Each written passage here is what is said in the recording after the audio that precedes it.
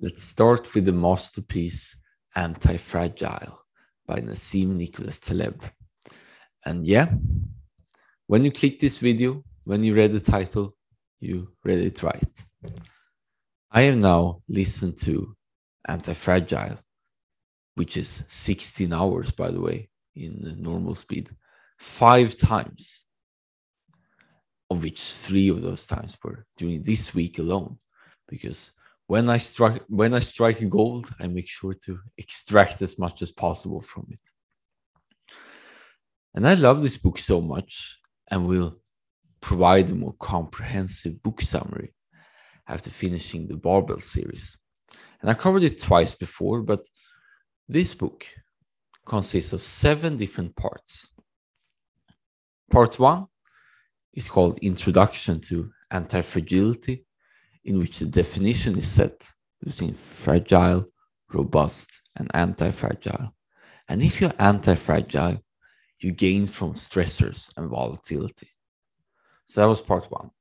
Part 2 is the modern denial of anti-fragility, in which Taleb, the author, heavily criticized society, especially economists, for being very naive, ignorant, and predictive. And part 3 is more practical for all of us, how to become anti-fragile. And via examples such as Seneca and more fictional characters such as Nero Tulip and Fat Tony, which are both, what can you say, very optional and in the moment strategically utilizes others' bad predictions. So it all comes down to what is called the barbell strategy, or Seneca's barbell. And you probably heard that name before if you watched my channel and listened to the podcast by now, because my current productivity system is called the barbell system. And yeah, it is based from this book, because the evidence is very stark that it will bring significant benefits beyond one's imagination. So that was part 3. Part 4 is more about the optionality, because if you have tons of options and always choose the best one, you do not need intelligence or predictions for that matter. Because if you always choose the best option and learn from it, then you can pretty much do stuff without knowing why and how to do it. So it's more of a, what can you say, trial and error thing, and gaining the best all the time, unconditionally, rather than trying to fixate on a single goal, which is, according to me, the main reason why you should not set goals at all. Unless you can really control them, but other systems are better. And this corollary to options here, and I'll link it in the description about the secret power of having options and choices. So now we covered part 1, part 2, part 3, and part 4. Part 5 out of 7 is called the nonlinear and the nonlinear. And this one is more technical, in which more math statistics and probability is shown to make the claim that you can pretty much calculate what is anti-fragile versus what is fragile. He reveals a formula called Philosopher's Stone for determining that. And you will find it more when I do the book summaries, which one video concerns one part, one episode, one part. Part 6 is called Via Negativa. The best way to improve, and Taleb gives many, many examples across multiple domains, is to remove, not do bad things as much as possible. You should also, thanks to the Lindy effect, stick to methods that survive time, because anything that survived time means that it has evolved, it has become stronger. So therefore, you should pay special attention to that. And lastly, part 7 is more ethical. It's called Skin in the Game. And it is very unethical to have all upside on the expense of others' downside. For instance, bankers versus taxpayers. So instead, you should really have something to lose if you are making bold actions and predictions.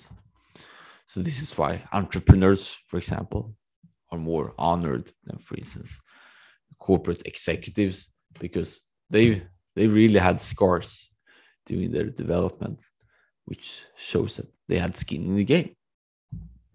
So that was a little bit longer coverage of Antifragile, and 7 episodes will alone dedicate to this book because there's so much to talk about. And even if I've done these 7, I think that I still will miss a lot of subtleties. So in the meantime, please check out the link in the description. Then we get to a documentary of Mr. Beast behind the scene. And Jimmy Donaldson, as he's called, is the main creator behind the insanely successful YouTube channel Mr. Beast with over 90 million subs.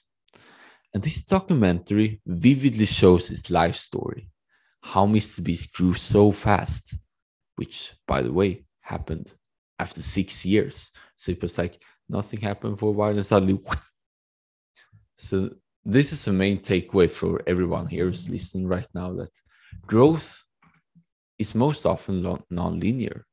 So you don't have to worry like if anything doesn't happen for a while, for instance, 3 months, 6 months, 1 year, 2 years, even 6 years, 10 years for that matter, because it will all compound to the end and it will be so worth it. So that is also one reason. And now I'm really going off a tangent here, but I just want to point out that it is also one reason why goals can be destructive.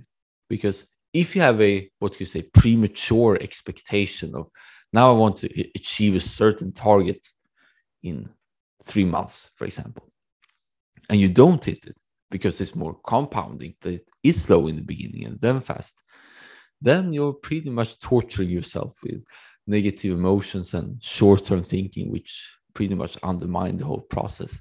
So you should pretty much trust that it will pay out in the end, as long as you're very attentive to the options that you have and make the best of them and focus on your product, content, your customers, audience, all that stuff.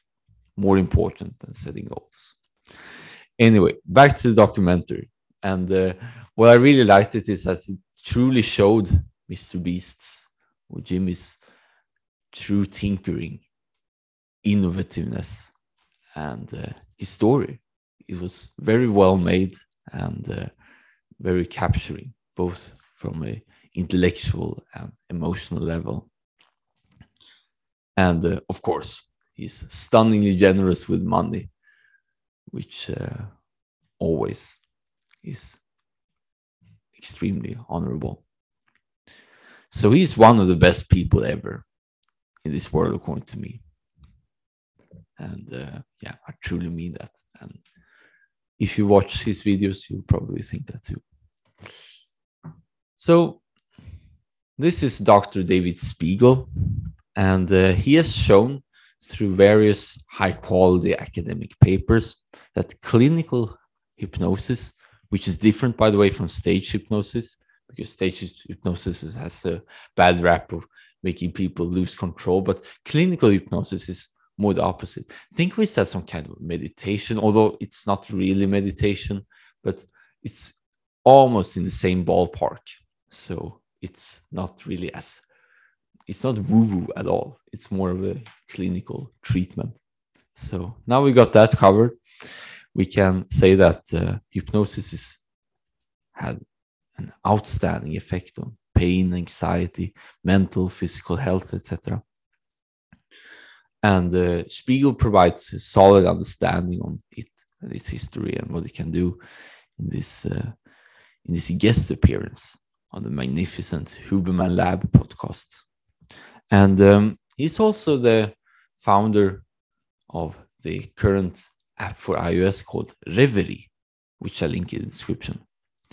And it is an app which at the time was free, but now it's more subscription based. But there is a 7-day free trial if you want to check it out. And it contains several hypnosis exercises to alleviate pain, focus better, sleep faster, etc.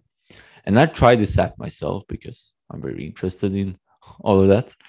And the results were very cool to experience. I really liked it. Lastly, I want to salute a at the moment of this recording, small YouTuber who has produced over 250 episodes, one per day, kind of like me. And he gives a great commentary, Joe Webbe is his name, and perspective on various self-improvement and career advice out there from many greats, including Tim Ferriss, Nassim Taleb, Naval Ravikant, etc.